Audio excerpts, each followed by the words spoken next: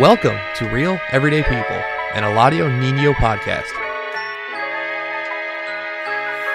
You either die the hero or see yourself become the villain. Seen too many dark nights and like the way you're living. It got me living. Hey, what's up, everybody? This is the El Nino podcast. I'm Eladio Nino, and this is Real Everyday People. So I want to send a shout out to the Newstead family. Congratulations to you and Maddie Newstead, a new graduate, and Liz Dameworth and her family for their graduate as well. And all the graduates of 2021, I salute you guys. Congratulations, for being successful, closing one chapter of your life and opening up a new one. And for all the careers that you guys are going to pursue, I wish you guys well. I also want to thank everybody that's been sharing, subscribing, that's been tuning in and tapping in with El Nino. You know what I'm saying? And I love what I do, man. Like I'm fulfilling the mission. You know what I'm saying? And I appreciate you guys for contributing as well. Today we got a guest, man. I tell you what, the biggest part of the El Nino network and this podcast, and even though I ain't got cut no checks yet, I'll tell you what, man, it's priceless, the relationships that I've been building with the people that I've been meeting. Like, the network is just amazing. I have met some really, really great, amazing, talented people, and I love it. I love creating this circle of unity, of talent, of power, of strength, of awareness, and all that good stuff. And I've been sitting here kicking it with this brother, man, and he's got a lot to contribute, man. This is Cain Perez, man. What's up, brother? What's going on, man? I appreciate you having me here. Like you said, Cain Perez here. I appreciate all of y'all. I'm looking forward to the interview.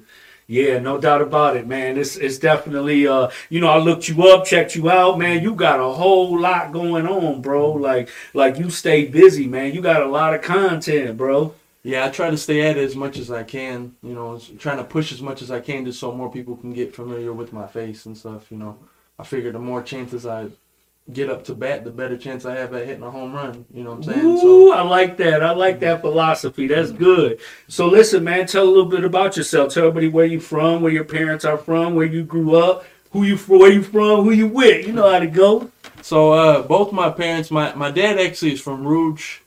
He grew up in Rouge, and my mom is from Ecorse. And a Rouge Panther and Ecorse Raider. Yeah, and it's kind of funny because Rouge and Ecorse, they would be beefing and bucking back in the day. So it's even funny. Man. When I moved to Rouge, everybody like, we don't mess with Ecorse, we don't mess with Southwest. Yeah. I'm like, that shit's not gonna work out for me. I got cousins all through the whole. Everybody's all through the whole thing. You know what I'm saying? So that policy ain't gonna work for me. Yeah.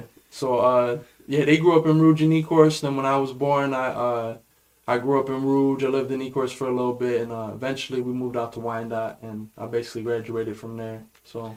Okay. A little bit off through downriver, So, tell us a little bit about your parents, bro, and where they're from. Oh, okay. You said they're from Rouge and for Ecorse. Yeah. Okay. And so you're the oldest, right? You were telling me. Yeah. So I'm the oldest. I got two brothers, Armani and Sage, and then I have a little sister named Aliciana. So I'm the oldest out of all of them. Man, what's it like being the oldest? Is that It's like What's that sound, bro? I keep hearing that sound. Sorry, everybody. But go ahead, bro. I'm sorry. I apologize. Okay. No, you're good. It's like being the oldest, like you said, we were saying a little bit older, maybe a little bit of responsibility to do well. That way I can help my brothers and my family and stuff like that a little bit and stuff, and just trying to show them more so now, how to try to go after what you want, you know what I mean, and to do something with yourself, trying to be set an example of that, you know what I mean, that way my brothers can look up to me and be like, if I want to do something, no matter whether what it is, I could do the same way that Cain does it. So I'm trying to do that for them, So you had set a standard for them. Trying to, yeah. Okay. Something like that for them. When we was younger, I didn't really understand that or grasp those types of things. So, we was just, being boys and stuff, and just, how boys are, just messing stuff up, being bad and stuff like that. But what's it like? Like, did you guys wrestle? Were you guys fight? Yeah, that's did what you guys share stuff? No, we would be fighting and wrestling, all types of stuff, beating each other down, making my mom mad, just breaking stuff, breaking windows, all types of stuff. That's what I'm saying. Yes, right, just being bad, being boys. But, we all calmed down now. But that's what I'm saying. Like for now, like being the older brother and stuff like that, just to try to do something to show that it's possible. You know what I'm saying? For them to have somebody like that. No doubt about it, man. I just, being the oldest, it's like I always looked at it like the oldest was like the problem child. Mm-hmm. Not so much that you were the actual problem, but it's like you're the mistake child because the parents made all the mistakes with the first child. Yeah. So like me being the oldest, I endured a lot of stuff from my mother, you know what I'm saying, and from my my parents' situation that my brothers, they didn't have to deal with, which I'm grateful for because cut a little slack. Yeah, they cut slack. I ain't get cut no slack. I got my head busted. You know what I'm saying? They didn't let me get away with nothing. Yeah. But it's all good though, bro. Yeah. So what was it like going to school? Well, going to school out in Rouge, I grew up in Rouge, so it was pretty much normal. I was used to it, and I had my friends and stuff like that. And I played football, so I had a lot of friends that way and stuff like that. Football and baseball when I was younger. River Rouge Panthers, baby. You better do it. So when I was playing football and stuff, I made a lot of friends. So I was cool with all like my. What school did you go to? In Rouge, I went to Walter White. Like I said, started off there, and that was like kindergarten, preschool. Okay. And then we went to Ann Visger for elementary, and then I went to Sabbath, which was the middle school before you go into the high school. Okay. And like I said, Did you ever get a chance to go into the new high school? No, I never got into got into that. I was already gone. I think they had like built that all like right when I left too. Oh, okay. Like the new high school and stuff, but I never been in there. But I still got. Some Rouge people that I still talk to and see that we remember each other and stuff like that. A lot of them moved away too and moved out of Rouge and went somewhere else. So, who got you into the sports at that age, even to be that young, to be in football and stuff like that? Like who was it that inspired you to do that? Mostly my dad, probably. You know what I mean, and just my family. My grandpa, he was bigger into baseball, and my dad, I think he played football when he was growing up and stuff. They always had us in sports: basketball, football, baseball. Keeping you guys productive. We played baseball in E-course off of Pepper Road. You know Pepper Road? Yeah. Oh yeah. I don't know if you ever played, or you're from Rouge. So Yeah. But so off of Pepper Road. So and we played that in basketball at St. Francis. So. Actually, with your brother. Yeah, I was about to say my brother used to coach at St. Francis Xavier. He coached the basketball team there. And while I was in prison, he used to send me pictures, of him and the team. And my son Victor was on his basketball team. He was his coach as well. Yeah. I ran into a guy named Pablo. Do you know who Pablo is? They call him Finger. Yeah. That's my boy. Yeah, I played with him too. Yeah, Pablo Pleasure. Yeah. I met him. He's like, man, you're Bart's brother. He's like, man, that was my coach, bro. I was like, damn, that's sweet. Yeah. No, Bart definitely got a lot of love from the basketball when we was because I just found out he had coached a couple years at Holy Redeemer as well, man. So that's something that I'm really proud of, man. He's something that he should be proud of as well, because at the age that you guys were young, now you guys are grown. That's somebody who played a part, you know what I'm saying, in your growth helping develop contributed to your growth. You know what I mean? Definitely. And that's something for him and anybody to be proud of. Yeah, for sure. So you said after you end up leaving Rouge, you end up going to school in Wyandotte. Yeah, so I left from Rouge and then I ended up going to Wyandotte and I went to middle school there. And what was that transition like? Like, what was different between like cultures? Between being in Rouge, where we got a few rough edges on us, and then going to Wyandotte. Yeah, it definitely was something different because out here, in Rouge, there wasn't that many Latinos, like Mexicans or Puerto Ricans or anything like that. There was a few, but I was one of the only. But there was not really much. Like white people in Rouge and stuff like that. It was mostly black culture. So I grew up with them and was used to being around that, more than anything, So going out to Wyandotte, where it's not like that and it's mostly white people, it definitely was like a big difference in seeing just the world and stuff and the way people act differently and stuff like that. Yeah, so it's definitely a culture shock. It was a culture shock and a difference, definitely.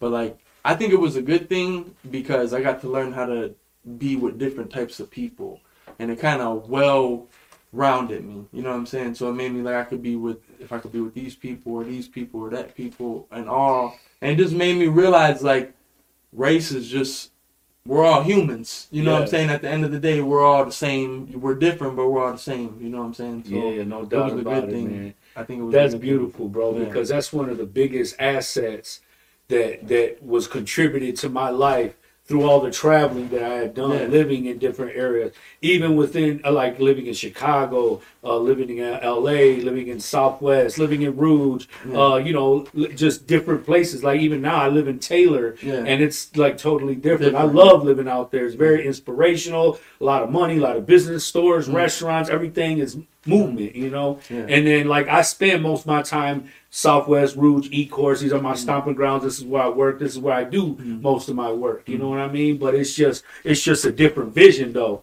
You know, you see so many burnt down houses. You see poverty. You see homelessness. You see addiction. And not to say that you don't see it everywhere, but when you come here, it's very in your face. Yeah, like you're living in it. Yeah, absolutely, man. It's really sad and it's unfortunate, but I can say that you know, we getting there. We getting better, man, and we just got to continue to push forward with that. Yeah. So once you get to Wyandotte, like, what's life like now? Like, you know, for the transition for you, and sports and just socializing, and I think it's great that you were able to learn so much, because I think that's one of the things that helped me get so far in life and get along. I became a people person. I could speak everybody's language. It didn't matter if I was in a black community, white community, even a Latino community. You know, there's diversity within the Latino community. You got the Cubans, the Puerto Ricans, the Mexicans, you got Chicanos, you know what I'm saying? And then like here in Michigan, especially like in Detroit, downriver area, we're very diverse. You know, we got Arab people in our communities, and it's diverse, and everybody you know, is able to meet each other in the middle, bro, and relate in some form or another. And I think that ultimately it's, like you said, the fact that, you know, we all humans, man, even though we have different cultural belief system or whatever it may be, you know, we all striving for something better. You know? Yeah, definitely. So making the difference, like it was kind of a little difficult or weird, you know what I mean, at first, but I got used to it after being there for so long. But it also made me, I was a little bit different, you know what I'm saying, because of that. So it made me, I was my own person, you know what I'm saying. So it was like I learned a lot of things like by myself, or like, you know, by not being like clicked up, like growing up when I made that switch, if that makes sense, kind of, if you get what I'm saying. So like, not that people didn't mess with me or whatever. I had friends and stuff like that, but I was never like all the way in there, because I would just, you never had like people. a social I never had a circle. core group, you know what I'm saying, like when I switched people, over there, you know. But like, would you consider yourself to be a drifter? I just got a lot. When I got over there and I started dealing with different people, I would just hang out with all different types, whether if it was like athletics or it could be like art people. Did you ever hang out with different circles where they start talking about different each other, circles, like them jocks, like they're always this? Not really. Not that I can remember too much like that, you know.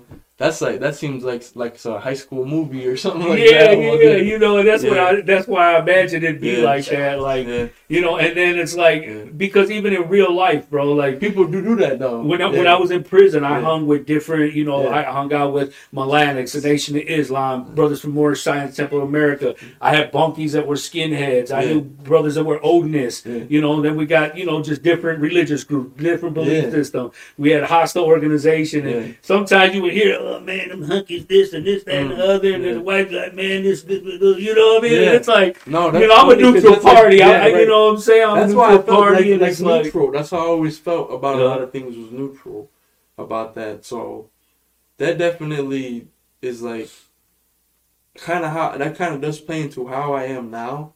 You know what I'm saying, a little bit, because I'll be chilling by myself, like just trying to work on myself or figuring out what I'm doing, like.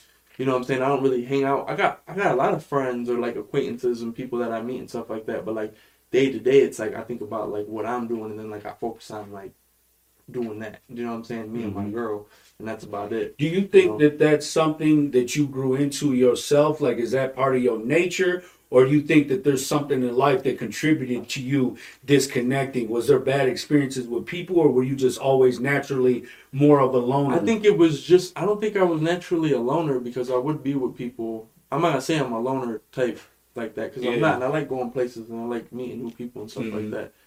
But I think it was just making the transition. You know what I'm saying? Okay. From coming from over there in Rouge to coming to Wyandotte, where like I was one of the only Mexicans there. They used to call it White Dot. That's what they used to call it, White Dot. Yeah, they called it that too. When I was but being one of the only Mexicans there, not that many at least, so it was like I was kind of by myself, and then I ended up becoming friends with my now current girl, and then we ended up dating. So I spent a lot of time when I was in high school. I was dating her, so it was like me and her. Do you know what I'm saying? Okay. And is she white? She's actually Greek, Mexican, and white. Okay. Yeah. All right. So she's a mixture of stuff. I'm a mixture too. I got white in me too. And both my parents got white in them.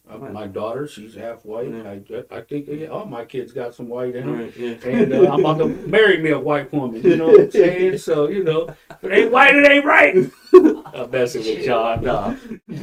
But that's how we get down over here in Michigan, old Detroit, Michigan, the lifestyle. You got to love it, baby. Good old Mexican thing. Yeah. That's funny. Yeah. But so when you were in Wyandotte, did you play sports and stuff? And shout out to Dolores Megason and Raquel. Congratulations. She just graduated from Wyandotte. And much love to you. I believe your son did too. I don't know. Everybody graduated. Salute to everybody, man. Congratulations to all of y'all. But like, did you play sports in Wyandotte? And then what was that like? Yeah, I played football in middle school in Wyandotte, and then like my 9th grade year I played football there. But I always played baseball the whole time I was there. So I was more into baseball, doing that. Baseball was my thing, you know. Okay. Probably when I was young. You look like a baseball player, like a professional. Like I need your autograph or something. When I was younger, that was probably my thing that made me want to do something. You know what I'm saying? Like kind of like what I'm doing now, but like I wanted to be a baseball player. You know what I'm saying? Or be like in the MLB or something. Damn, like that. was probably like, you know, like young, like the first thing that I thought like I could try to do. Do you know what I'm saying? So see, I wanted to be Ultimate Warrior. That's what I wanted to be. You want to be a wrestler? Yeah, bro, wrestler. Yeah. No, but that's cool though, bro. Baseball, and you seem suited for it though. You know, even the name Cain Perez, like I could see wearing a jersey. You know what I'm saying? Number 21. Yeah. No, that's dope. Yeah. So what position did you play? I was a pitcher, so I would play. I would mostly be pitching. Sometimes I would play third, but usually third or pitching, just because I had a good arm. So what happened with football? It just fell to the wayside. Yeah, just kind of lost interest in it. You know, when I was younger, I liked it, but I was never really good at football. You know, it wasn't something that I wanted to do. I wasn't really good at it, and then I would want to be like a running back or like a wide receiver, but I was like a lineman because I was chubby. You know what I'm saying? So I wanted to do something cool, but I was on the line and shit because I was just a chubby little pudgy kid when I was growing up. So okay. Yeah, I kind of just lost interest in it. So were your parents supportive of them decisions, like when you lost interest in the sport? Because sometimes, some youth or kids when they're younger, they get tired of playing the same thing, but they're forced. You know, you're by their parents. You're gonna play soccer. You're gonna keep playing, but I don't wanna. But you're gonna. You know what I'm saying? No, yeah, they didn't really mind or care too much. My parents weren't real pushy on wanting me to do something specific or anything like that. They didn't really.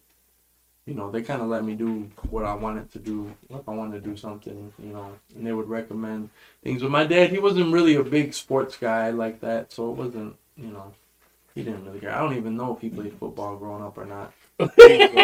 He just told you, like Al Bundy. He's like Al Bundy, black guy played. Right. I know he played baseball, and I think he told me that he swimmed for a little bit when he was in high school. Oh, okay. So I don't know if he played football. But, yeah. So what was the difference in the quality of education from experiencing the education in the River Rouge school system and then going to the Wyandotte school system? Was there a difference in like curriculum? It's kind of hard. It's kind of hard to say because being young, when I was in Rouge, I can't really remember exactly the way everything was. You know what I'm saying? Like as far as like what we learned and stuff like that. I would say it was about similar. It wasn't too much off. When I was in school in Rouge, I was learning stuff and doing things, you know what I'm saying, and whatever, and had all that. So, as far as just the main difference was just the people, and the way that they act and seeing more people who were like poverty stricken in comparison to out in Wyandotte. You didn't really see that. Everybody had what they needed and stuff. So that was probably the main difference. But as far as like the learning in school curricular, I wouldn't say that it was much worse or off or anything like that, you know. But just a difference of... Was there a difference in the way the teachers taught or the way they treated you, or was it like pretty much the same? I would say it was pretty much the same for me. I don't think it was too much off. Wanda definitely probably had some different... You know what I will say? When we were in high school, I don't know if Rouge has something like this, but we had like auto shop, metal shop, wood shop, those types of extra type of classes, you know what I mean? Mm-hmm. And I don't know if they had... when I went to the old River Rouge school before, they had wood shop and stuff like I was in it. I failed it, but I was in it, you know? But they had. I don't know what happened with the new Rouge school. Yeah. I work at the DHDC as a youth mentor, and we got like the #1 robotics program in Michigan, and River Rouge has a robotics team that's part of the DHDC, and I was asking them because they were always coming late, getting there late. And I'm like, man, what's up with you guys? Like, you know, how come you guys keep coming late? Don't you guys got a ride or whatever? And they were talking about how whoever was in charge of like the sports going on in Rouge, because, you know, the Rouge, you know, with football, basketball, the boys are doing their thing. What was it 2019? Rouge Panthers won the championship, but they were investing so much in the sports, you know, into the sport teams, and the robotics team felt like they were being neglected. They weren't being provided the transportation and everything that they needed to be able to come down to the agency and be into the program like that. Oh, excuse me. So I feel like a big part of this the new Rouge High School that was built was aimed and focused at the sports development. Yeah. You know what I'm saying? Yeah, probably. I would probably say that. So, excuse me. Definitely. Yeah.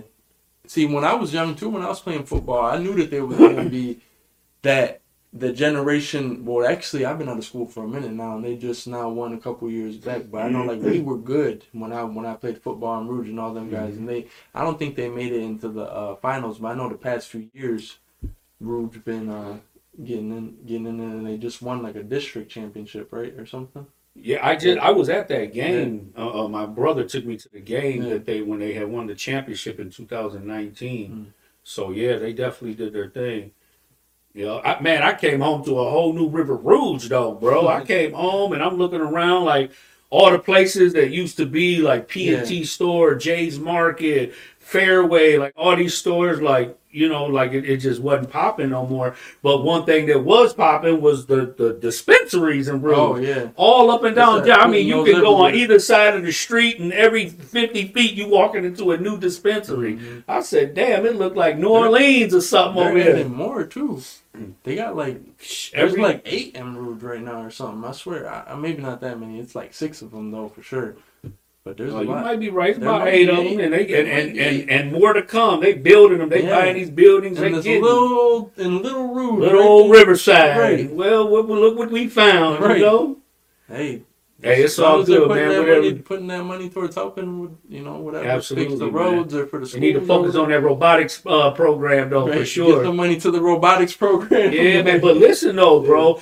This is engineering. We're talking about engineering, bro. At the DHDC, bro, they got representatives. They got master engineers from Chrysler, from Ford, from GM. They come down and they mentor.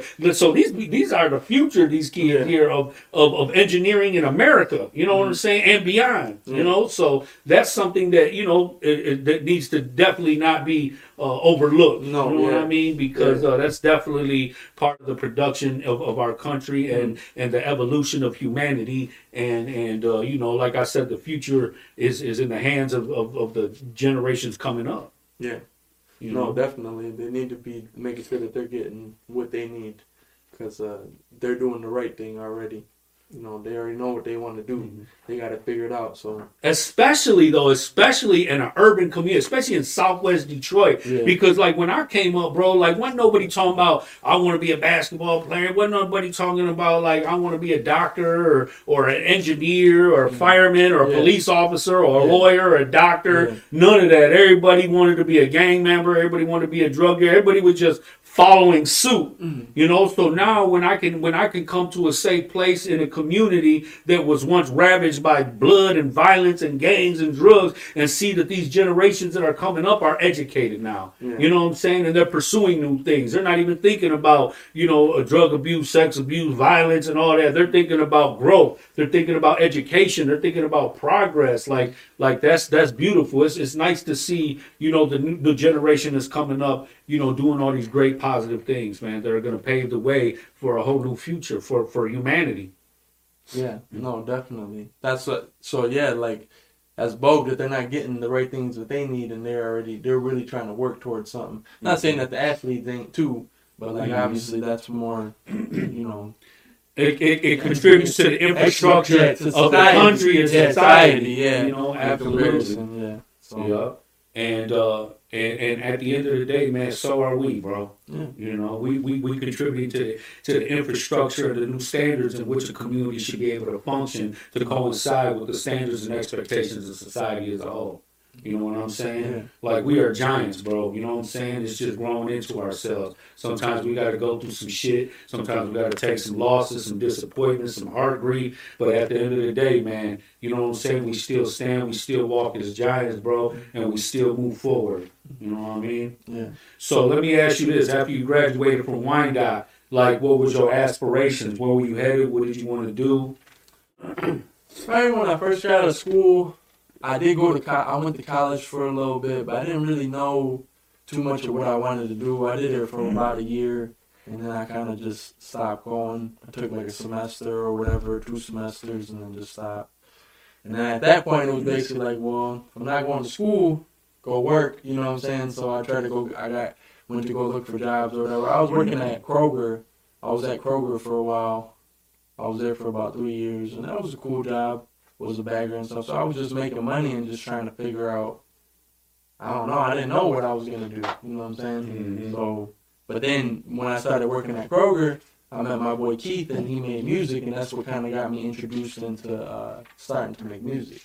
Okay. So my first job really led to that. So the job was really a stepping stone, but it also put you in a position where you was making money. Yeah. Everything happens for a reason, bro. Yeah. So what happened when you meet him? Was he sharing his music with you? You digging it, or he told me that he made music and stuff and showed me his stuff, and I thought he was sweet, and I started hanging out with him and going to the studio with him, and then after being in there for a while, I just decided like I'm gonna try to make a song, So then I made a song, and then ever since then I've just been at it, and that's probably when I made my first song maybe about maybe like 5 years ago. I ain't got my glasses on. I can't even see, bro. So you messing up.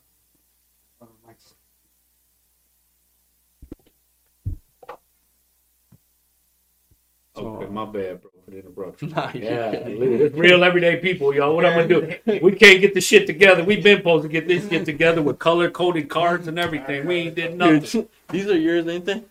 Yeah, they are. Here they go, right here. Left my eyeballs over there. I know what you're saying, though, man. I'd be blind too. I couldn't see what was under there. Yeah, what are you talking about? You do. I don't know how. Try again, Murasoka. I don't even know how to be out here blind like this, driving and everything. So, like, you just jumped straight off into college just for what? Just because that's the next best? That's what people expect? You graduate high school, you go to college. Yeah, and it was like, because I just didn't know. When I was younger, I really didn't know what I wanted to do. I don't think I had much of a sense of self so much. I was still trying to figure out who I was, what do I like, you know what I mean, those types of things. And at that point, the only thing I really had or what I knew was just my relationship, because I was dating my girlfriend all through like high school. So we were high school sweethearts, yeah. So it was like, that was like all I knew, but I didn't know anything else. I was just so far up my girlfriend's ass, you know what I'm saying? So it was like, I don't really know what I want to do or what I'm about to do or da-da-da-da. So I just went to... Did she ever try to steer you in one direction, one way or the other? No, she never really did, because she didn't know what she wanted to do either. You know what I'm saying? So it was just like... Boy, to be young again. Yeah. So it was kind of like I just was going there to go see, like, what, maybe I'll figure something out. I don't know. I took like an architecture class, but I just think. What made you sign up for it, though, initially? Did you just trying it out, seeing if you would? Yeah, I just wanted to see if I would grab interest in it and see if I would like it. It sounded interesting because I liked art. I was big into like I like to draw and stuff like that. So I was like, oh, architecture. What did you like drawing? Nothing really specific. I guess just whatever. Like maybe like like cartoon characters or you know what I mean, stuff like that, or like little or football players or like whatever rappers. You know what I mean? I might do something like that. What about like graffiti? No, I never really got big into graffiti. At one moment I did because one of my friends did it. Okay. And he kind of got me into it, but I didn't. You know. You ever spray paint any walls? No, I never spray painted walls. Man, that was the first place I started. That's where I practiced my art skills, was on people's houses and garages. Apologize if I did. I was young, but you know, I spray painted my own house. You know what I'm saying? My own garage and everything. My mom kicked my ass. I never did the spray cans. I only ever did like them little. You ever seen when people would have like the little square post packages, like the post I ain't never seen that. USPS, and they would just like use like Sharpie. And they would just draw like graffiti style, but they would draw it on there. And then some people, they're like stickers, like postal stickers. And they put them on like poles and stuff like that. Oh, yeah. That's kind of how that so they would draw on those. So I used to do that. And it'd be like your name, you would like tag the little thing or whatever. Oh, that's sweet. I never even knew that. Yeah, that's something probably younger generation than you probably started doing that or something. And then they did it. People still tag, obviously, but like people. That was like kind of the style, you know what I mean? It was like a thing where I kind of started doing that. And that's sweet. I'd like to see one of them. Yeah. That's dope. My buddy Porfidio, he got me into that. So. Yeah, I've seen like some of the dopest like art, and like I used to live in East LA with my dad. Like they had some of the dopest cultural art that I had ever seen, bro. Like, and it was just like murals, you know. Chicago had some of them amazing artists out there, and again, Detroit's starting to get them too. Yeah, no, they're everywhere. Like we there now, bro.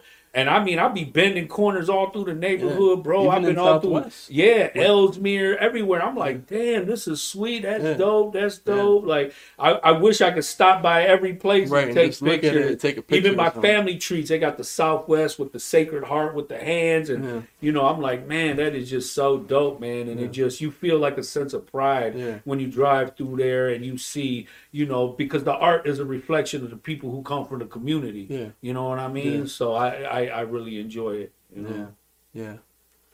And even like when I used to live in Chicago, like, I mean, like they used to call them bombers. You know, these guys would take like these fat ass Krylon markers and Krylon spray paint and just everywhere, bro. Like in the movies, like a New York movie or something. It was crazy, but it's just people being creative. And I like that now, you know, urban cities are adapting places where you can go skate now, where you can do graffiti and stuff like that. Yeah, like, Rouge has that big skate park in that's sweet. Memorial, yeah, that's dope. Yeah, that's a big skate park too. We were just on 23rd and Jefferson over there. Me and my boy Christian, he works with me at the DHDC, and we were over there collecting the damn Whippet canisters, bro. Oh man! So you know the DHDC was like, man, we need some volunteers. We want to go around the community because everywhere you go, residential streets, parks, everywhere in the neighborhood, you see people just dumping 20, 30 of these little canister things, you know, these little Whippets.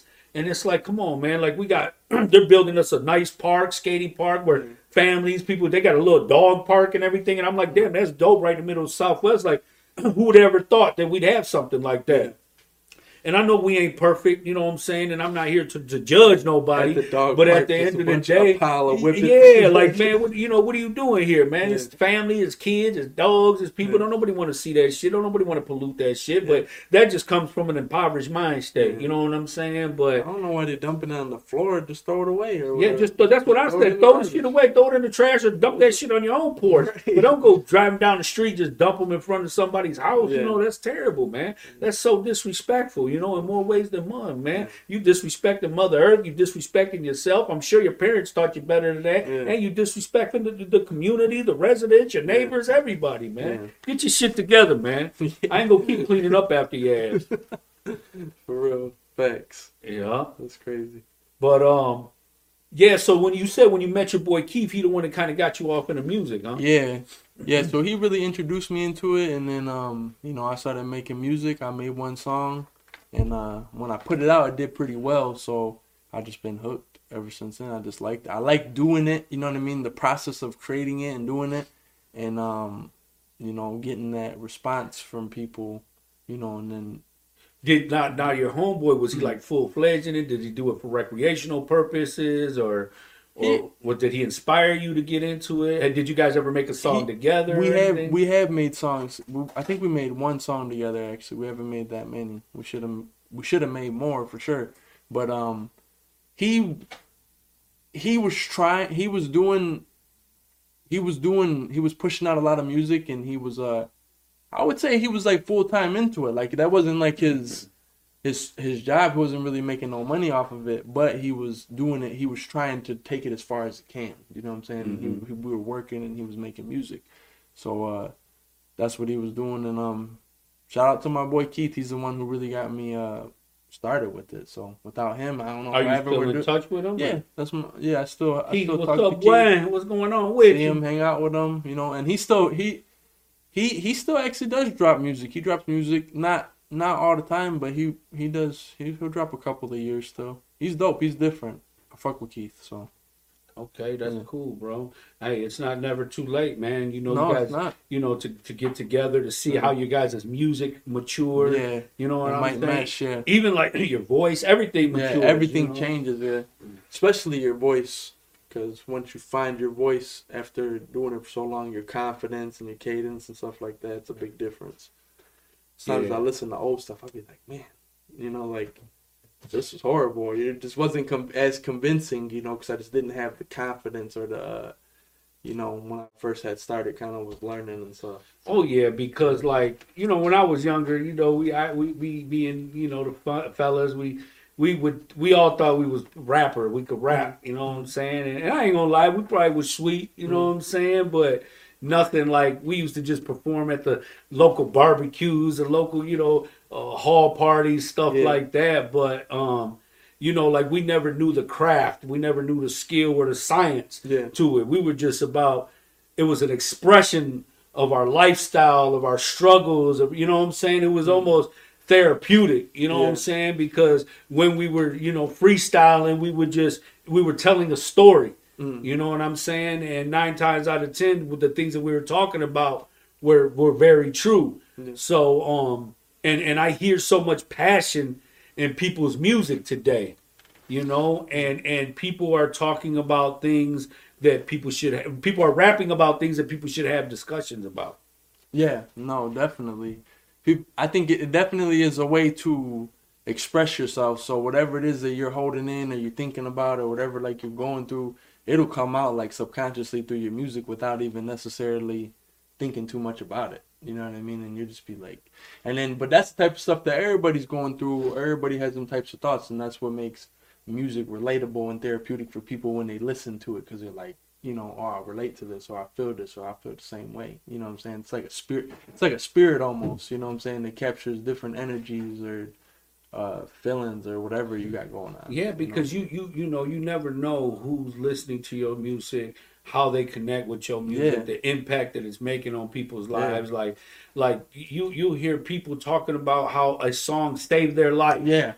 Somebody was on the verge of suicide or using drugs or joining a gang or just doing something destructive or negative, or maybe they were in a bad place, they were depressed and heard a song that just touched them, what I'm saying, lifted their spirits. Related to them, or almost, you know what I mean, because I think a lot of times, sometimes people will feel like they're alone or nobody feels like they do, you know what I'm saying, then you hear some stuff and you're like, this is exactly how I feel. Somebody else going through this, you know what I'm saying, it makes you feel a little better. And music, it's like powerful, you know what I'm saying? No doubt. So, and it's like, music, it was power. They say the most powerful thing is the tongue. You know what I'm saying? Because the tongue, you can create war, you can bring about peace. Yeah. You know what I'm saying? With the tongue, you can create life, you can destroy life. Like your words create reality almost. And it's so influential because even when I'm driving in the car, I could be listening to the music Soul Child. You know what I'm saying? I'm grooving. Okay, let me. I put some Icewear Bezo on. Now I'm perked up. You know what I'm saying? Now I'm turned it up. Now I'm riding different. My old posture different. Dropping pints off. Yeah, got 4-2 done now. Now I'm different now. I was just cruising with music Soul Child, enjoying to teach me how to love. Now I'm like up the skull. I'm like, what? But it's influential. It's like an energy, and it captures you. That's why I like about music though, and just I like that there's a lot of different genres and different types, even within rap. I feel like there's different genres within rap, you know what I'm saying? Because you got people who make different types of rap. So it's like, I like listening to conscious stuff, I like listening to the ignorant stuff and everything in between, singing all that type of stuff. Because that's all different energies and moods and people. You ever heard of, Selena, what was your homeboy's name that rap? Danny something. What was his name? From Detroit. He was on Ridiculousness. The black dude, he was on Ridiculousness. His name was Danny something, man. Got a missing tooth and everything. He was silly as hell. Danny Brown, yeah. I act like you don't know Danny Brown. Yeah, Danny Brown. But he was from repping Detroit, but he was in his own zone. He had his own way of doing his look. So a lot of people would be like, "Oh man, he can't represent Detroit," because everybody think that Detroit, everybody got to have a Pelly, some Cardis on, a strap, the money. Like there's so much to Detroit culture, man. It ain't just about one way. You know what I'm saying? Like look at when you looked at Bizarre off of D12, or you look at Eminem's music compared to anybody else's. Like everybody just has their distinguished way of doing things and still represent Detroit, in its own way. Yeah, no, definitely. So that's what I like. That I definitely like that too, and I like listening to all different peoples and styles and stuff like that. So I try to be. I feel like sometimes it makes it hard for me as an artist because I like so many different stuff and I want to make all different types of music, you know what I'm saying? Mm-hmm. So like, I like to do aggressive music, I'll sing or I'll do whatever, you know what I mean? I've been like bouncing around trying out different sounds and styles to see like what I like, you know what I'm saying? And trying to figure out what's the best lane for me or what should I try to do, you know what I'm saying? Bro, I looked you up and I was just like, damn, but this guy got all kinds of shit going on, all kinds of videos. I seen that funny video you did with Gio. Yeah. Gio, that's my man. Mm-hmm. Appreciate you. Yeah. Shout out to Gio. He was in the cypher yesterday. Much love to you, boy. But that was comical because I love mariachis. First of all, that's my thing is the mariachis. So that's really what caught my attraction. And then just the whole vibe of it was like so cool, bro. Like I can't, like I could see a song like that slapping in California somewhere. You know what I mean? Like that beat was it was just real. Like you know what I mean? Like it was sweet. Yeah, that's definitely one of my favorite ones for sure. And that was a fun video to make doing what we did. When we started the concept. And what's funny about that video is that first we were going to ride horses, right? And I found people that had horse, but we went out to go do it, but it got too dark and we couldn't finish it all because we had to do this whole, we had a whole storyline, if you've seen the video. So yeah, I did. We ran out of time and it got too dark.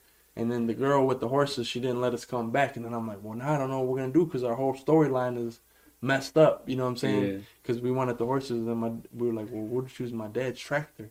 He has a tractor, so we used his tractor and rode on that. Tell you what, I don't know about getting Gio on no horse. You hear me? He had a hard time with that mug, because I know I had a hard time with it. You know what I'm saying? He was struggling, but he got up there. We both got up there. Hell no. That would have been lit, though. I would like to try to do something like that. I would try to do creative concepts with videos as much as I can. Like to do something different, So growing up, like who did you listen to, like music wise, rap wise, R&B wise? What about Mexican music? Did you grow up? I've heard a lot of Mexican music. The only band I could probably tell you that I remember specifically because my grandpa would listen to them a lot is Cumbia Kings. The Cumbia Kings? Yeah, so I've heard a lot of Cumbia Kings growing up. Oh, okay. Then your grandpa was a shaker and a baker then, huh? Yeah. Little dance moves, yeah. So yeah, the Cumbia Kings, like that. Wow. I mean, and like reggaeton, I guess, Daddy Yankee, like some basics like Omar, Don Omar? Daddy Yankee, a couple of them, but I never got too deep into that. I was listening to rap because that's what my parents listened to, so. And what generation of rap did they listen to? My dad really listened to a lot of Jay-Z. That's one of my all-time favorites. So I definitely listened to a lot of Jay-Z. 50 Cent a lot, too, when I was growing up, probably 50 Cent. Oh, man, I was... DMX, Rough Rider, Hot Boys. He probably was a No Limit, you know what I'm saying? He probably was rocking with the No Limit. A lot of those guys, and like Kanye. But like when I got older, like my favorite artist is probably Kanye. Out of Kanye everybody, like all this, all his whole collection of stuff, I really like Kanye. But like I like so many different artists. I liked Mac Miller a lot before he passed away. Rest in peace, Mac. Yeah, there's a lot of people that really like listening to his music. Yeah, I liked Mac Miller. And people that got really like intimate with him though, Yeah. you know what I'm saying? Like his life and all that. And you could tell that people get in deep with the music and with their story and with their lives because when they do pass away, bro, like, people are really hurt. People are really, like when Tupac passed away. I loved Mac Miller. Yeah, like that was like that. He wasn't, obviously Tupac was a little bit of a bigger. Oh yeah, absolutely. But it was the first time I had seen the like same way like a you lot felt of about it. People weeping. felt about that, yeah. So a lot of these young artists are dying too, man, from drugs or they're shooting each other. It's crazy. What do you think about that? Like, tell us, what do you think about the ups and downs about the business? You know what I'm saying? And it just seems like everybody want to be the best, but in order to be the best, that means that you got to be better than everybody else. Yeah. I feel like we can all be the best. We can all win together. We can all do this together. You can do it in your own right with your own skill, your own path. Some people are blessed. I feel like as far as that goes, like with people competing with each other or like feeling like they got to be the best is like. I mean, I wouldn't be worried about that or like, being the best in my area or whatever. I just want to be the best version of me, you know what I'm saying, and do whatever. I feel like everybody has a million fans out there. You just got to find it, you know what I mean, get them to. There's so many people, especially from this area, from Detroit, from downriver, from anywhere throughout Michigan, all over really, people that are really super talented, and they just need to get their stuff out to the right crowd of people for it to be appreciated, and that's you just keep working until you find them. You know what I'm saying? You got to find that crowd or whatever. So, I think people are really talented and should just and focus on doing their own thing. You know what I'm saying? And building whatever, if it's with the team or by themselves or whatever, but not be caught up in all this local competition or nothing like that. But what I like about your music is it's very unique. It's very personalized by you. Yeah. It's very Cain Perez. You know what I'm saying? Yeah. And like other music, sometimes people try to be compatible or comparable. Yeah, like Detroit, especially like Detroit, because a lot of the music is kind of similar, or it kind of has like a similar sound. You know what I'm saying? A lot of people take that lane, so it's like, I try to be as much as. Even if I try to might adapt the style or do something, I'll try to make it into my own. You know what I'm saying? Or but then when you do that, it's like people want to bash. Oh man, that ain't how Detroit get down. That ain't how we do. That ain't representation of Detroit. Yeah. And it's like, listen, bro, we are diverse. We are multitaskers. We are multi-talented. All that good stuff. You know what I'm saying? There's no one set lane. Yeah. You know what I'm saying? For evolution in the business of people, of humanity, of music, and and even from Detroit, bro. Yeah. And music is so subjective. You know what I'm saying? So it's like any sound could be appealing to a certain group of people. You know what I'm saying? Some stuff might sound really good to me that you think is horrible, and vice versa. You know what I'm saying? But there's people out there that genuinely will like that sound or like whatever. So it's like, I think it's better to just be your, try to be yourself. So do you listen to Detroit rappers? I do. I like Detroit rap. It had to grow on me.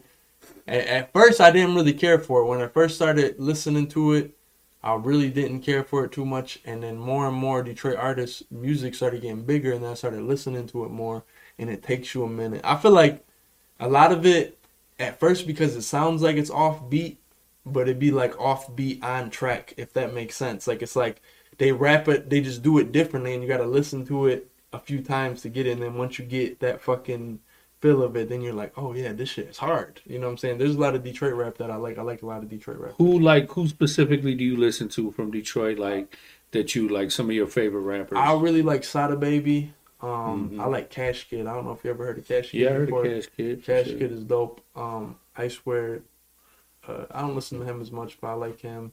Who else is there? Rio the Young, but he's from Flint. But Rio the Young OG, he's hard, bro. Yeah, Rio the Young OG, I swear, Vezo, Peasy. You know what I'm saying? I know a lot of my people, my brother, they like Payroll Giovanni. Yeah, I like some 42 Doug. 42 Doug. Jay Swan's hard. I like him too. It's like under with Cash Kid, or they like our boys or whatever. I wish like Robbie Dizzle, Gio, Zaza. I wish they could link up with these brothers, man. You know what I'm saying? Gio has been working with a couple people. He just did a song with GT. You know who GT is? I heard of him, but I don't. Gio just did a song with GT, he's supposed to put something out with him. So shit, my Gio's boy, Bag Boy Poe, he just did a video with Sada Baby, man, and it was sweet, man. My dog's sweet. I've been really getting into his music, checking him out. Yeah. And he's like a humble rapper. He reminds me of AZ. I don't know if you guys know who AZ is, but he used to mess with Nas and them. He was like more of a conscious rapper, you know what I'm saying? But he just like real humble with it, but he's live with it, you know? Yeah, no, I haven't heard of him before, but I'm gonna have to check him out. But I like Sada Baby. That's probably my favorite Detroit artist. So. Well, T Grizzly though, T Grizzly's hard. Yeah, he's hard. Like I was in a joint and his bunkie was Lil Sean. Now Lil Sean say he was family to T Grizzly, showed me the pictures, hey, this, that, and the other. But that's how I got hip to T Grizzly, was through my bunkie. And I was listening, I was like, man, dog is hard, bro. You know what I'm saying? But by the time I got out the joint, he was already there, bro. He had already blew up. Yeah.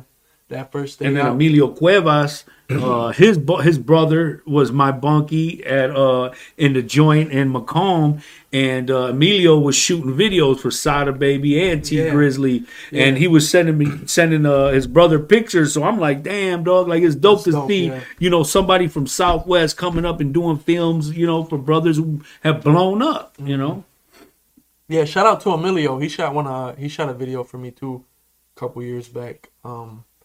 Yeah, that was dope when he was doing that. He shot a couple videos for them and was down with them in like Miami or something. And he got to do some cool stuff. Who do you use to shoot your videos? Jerry Reed is who shoots most of my videos right now. That's a household name for sure. Jerry Reed, Film God. Follow him on Instagram, Film God. But Jerry Reed on everything else. And Arturo, do you know Arturo? He's from Southwest. He's. I'm sure I'll meet him sooner or later. They call him Junior. He helps. They shoot him together usually when they shoot for me. So, listen, man, we gotta definitely. There's now that things are opening up and the world's going back to somewhat normal. Things are opening back up. People are getting live. People are getting excited. We got events coming up. Jose, what's the name of the festival we got coming up, man? The Detroit Freestyle Music Festival. Detroit Freestyle Music Festival is coming up. And then we got the Corridos Trap Music Festival coming up. That's Southwest Mexican Sombra and them boys. We got the Detroit freestyle scene. They got sponsorship from the El Nino podcast. We on deck with that for sure. So I asked that anybody partake and find your place in that, because it's definitely going to be legendary, man. It's going to be dope, and everything that we doing from here on out, even with the cipher we did, us bonding, connecting. I'm about to hook you up with everybody I know, and I want to see y'all work together. I want to get on that cipher, bro. I want to do that.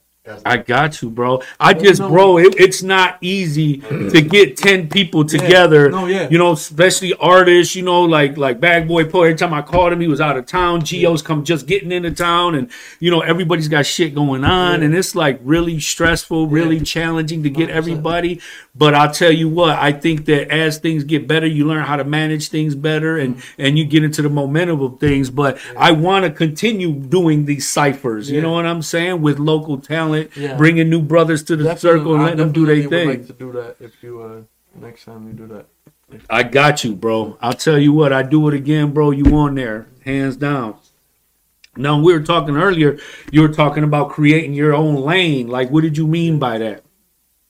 So, like, I've been making music for a few years now, and that has its ups and downs, and trying to grow, and you put some stuff out and it does well, and then sometimes it don't. And like, there's so many different artists out there and rappers and stuff like that.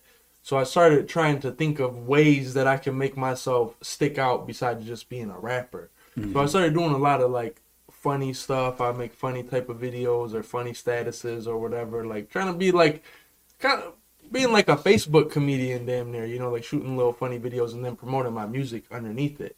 And from starting to do that, I had like got hip to like TikTok, and I got on TikTok and started doing funny videos on there to try to get more fans of me. That way I could be like, here, look, I can make music too. You know what I mean? Like I made this funny video, you might laugh to it, but maybe you'll like this music too. So I started doing that, and I built up my fan base pretty big on TikTok, and then I would do all different types of videos, and I started doing like funny style raps, like whatever, and about whatever funny type of stuff, women or whatever, and they would do well. I've got some videos on there. I got video on TikTok that's a funny video of me rapping that has like over 1 million views on there. So like this is getting like big numbers, So from doing that, I kind of feel like I'm probably going to try to start taking like a comedy lane with my music a little bit, try to do a little bit more funnier types of things. Like, I don't know, maybe like almost like Lil Dicky or something like that. Do you know what Lil Dicky is? You never heard of him? No. I know Lil Nasty. Yeah. You don't know who Lil Nasty is? Look up Lil Dicky when you got a chance. He's super dope. He actually got bars too. He be going crazy. So maybe something like that, kind of like concept type raps or comedy, just to make myself stand out more than the regular person who's rapping. Man, that's dope, bro. That's uniqueness, that's genuinity, that's Cain Perez, you know what I'm saying? That's sweet, that's a great idea. And no matter what, whoever tries it, it's cool. I hope you succeed, but at the end of the day, I know that you hone your craft, bro. You know what I'm saying? Everything that you do is gonna be a reflection of you, your personality, your character, your belief system, all that type of stuff. So it's cool because you don't stick to like one genre of music. You know what I'm saying? You spread yourself out. But the thing about it is when you add humor to music, like everybody can't do that. You know what I'm saying? And you got to actually be able to be funny, or think of good concepts or stuff like that, or be able to tell a story to be able to do it. It's funny. The story itself is funny because the first song I ever made was really like a funny type of song because it kind of was like a joke. You know what I'm saying? And that's how it started off, and it did well. And then I never did it. I was like, tried to, be. You ever heard of the Farmhouse? Okay, you don't know Miguel Reyes, the culture creators, EJ and them? No. Well, listen, man, these are some good brothers, man. And we just recently, this past weekend, went to an event that they had at the Farmhouse. This is another property that Miguel Reyes owns. And they had, like, people from Ohio, Indiana, Detroit. Everybody was performing. My man Zaza Juan performed, and he did his thing. And the thing is he's just not a performer. He's not just like bro, like, he moved the crowd like no other artist there because he can get into the music. Like, he can play the roles. He's very distinguished, just like you are, bro. Like, everybody can't add humor to music and still make it sound good and good vibe. And he had his own aura, bro. Like, he took command of the crowd. They had no choice but to enjoy what he was doing. You know what I'm saying? And everybody can't do that either. Being in front of a camera and doing a video and just this, that, and the other. But he gets into the music. Like, he acts the music out. I mean, you know what I'm saying? It's almost like acting. You know what I'm saying? Like rapping when you're doing it, because you're trying to capture a certain type of energy or emotion the same way like if you was literally acting, you know what I mean? So like those are things that interest me though, like making music and acting and comedy, and it's like I want to try to do all of those things, you know what I mean? Like maybe like Jamie Foxx. Like obviously he was a singer, but he was a stand-up comedian, he made music, he did funny type of stuff, was on TV shows, all types of things. Like that's kind of what interests me and what I kind of want to try to shoot for going forward. Yeah, no doubt about it, man. And that's dope because, he was a multitasker. He was a singer. He was an actor. He was, everything, and it's important to be able to constantly cultivate the creativity in who you are, bro, and not stick to one lane, but, to be able to not only fit in with everybody else, but also stand out in your own right, bro, your own God-given rights that you have with your skills. Like it's dope, man. And you're going to still grow up. You're still young. You're still growing in the business. You're still growing in music. You're experiencing things, going through different things that are going to change your music, are going to help your music evolve. Yeah, 100%. And I swear I can't wait to hook you up, bro, with all these great brothers that I met, man. You know what I'm saying? I'm talking about videographers, photographers, promoters, artists, rappers, dancers, singers, grupos. You got Los Astros. You got Grupo Monte. Like, you got, man, just so many people that I went. And they're all your age. Yeah. They're all young brothers. Everybody's hungry. Everybody just wants to do something positive. You know what I'm saying? Like, and eventually I want to see everybody reap the rewards of their work, bro. Yeah. You know? Yeah. But, you know, we come to the... Did you end up bringing anything with you of sentimental value? No, I didn't. I couldn't think of something that I wanted to bring. I swear, for the past 3-4 already episodes, either I forgot it or, you know, something. I couldn't think of nothing. I tried to sit and think of what... I'm not going to lie to you, like, I don't really have... I don't know. I'm not like a sentimental... You don't got a favorite hat or a favorite pair of drawers or socks or something. And it's crazy because I think everybody's... in my mind, I'm like, everybody's got a sentimental value. And it's, I mean, some item of sentimental value. And it's not always like that. Yeah. You know, I could pull out 20 different things. I thought about bringing... I didn't have time. But the one thing that I did think about bringing was this plaque. It was a plaque that my parents had made for me. From when I made my first mixtape, they made it look like a record plaque type of thing, and like it was like platinum. Oh, like that's sweet. But it's hanging on the wall in my apartment, or my old apartment in Wyandotte. My brother lives there now, but I don't live there anymore. So if I would have had it at home with me, I would have brought it with me. But I thought about bringing that, but I was like, I don't know if it's of sentimental value like that. Absolutely, yeah. But yeah, very that's much something that I always want to hold on to. Hell yeah. Hell yeah. Because it was like a, you know, like they were showing me support of like trying to like show like you can do this or whatever, you know what I mean? And showing me of that support of what could come, you know, if I keep going at it and try. So, bro, what was it like living in Wyandotte, bro? Like, it's beautiful. I go out to Wyandotte all the time. Like, prior to me going to prison, I'm like, I don't mess with Wyandotte too much. I done got busted. They caught me with weed. Every time I go there, I go to jail. I get followed. I get harassed. But now it's like I go over there on Biddle and Oak by, what is it, Whiskey's on the Water and just by the river. Like, I love it out there. It's very nice, bro. Peaceful. We eat at, my daughter took me to a little burger shop called Joe's. Ate there. Yeah, I love that. It's the coolest little spot that I've ever seen. It was little guys singing on the corner and shit. I had them serenade my lady for me, threw them a few dollars. Like, I just love the whole vibe, man. It's just real community, real laid back. Cool. It's a nice little city. And like it's cool, so it'll be nicer when they got mariachis walking through the park. You know, there's more and more people are coming to Wyandotte from different places though, so it is getting more like diversified. When I first came out there, it probably, like I said, it was like I was one of the only probably Mexicans, not many. But you know what I'm learning about Wyandotte, bro? Like, they got their own electric company. They got their own water, gas system, everything. I was like, damn. Cool. They got all that shit. They got their own No wonder they wanted to keep us heathens up out of there. Everybody moving out there. But so it's getting more diversified, too, though. Like, more and more people are coming through there, like, especially when I go to the bars, too, now. You see all different types of people. It's dope, cool. Man. I like it. I enjoy it. And you know what? It's the people that create the peace. Yeah.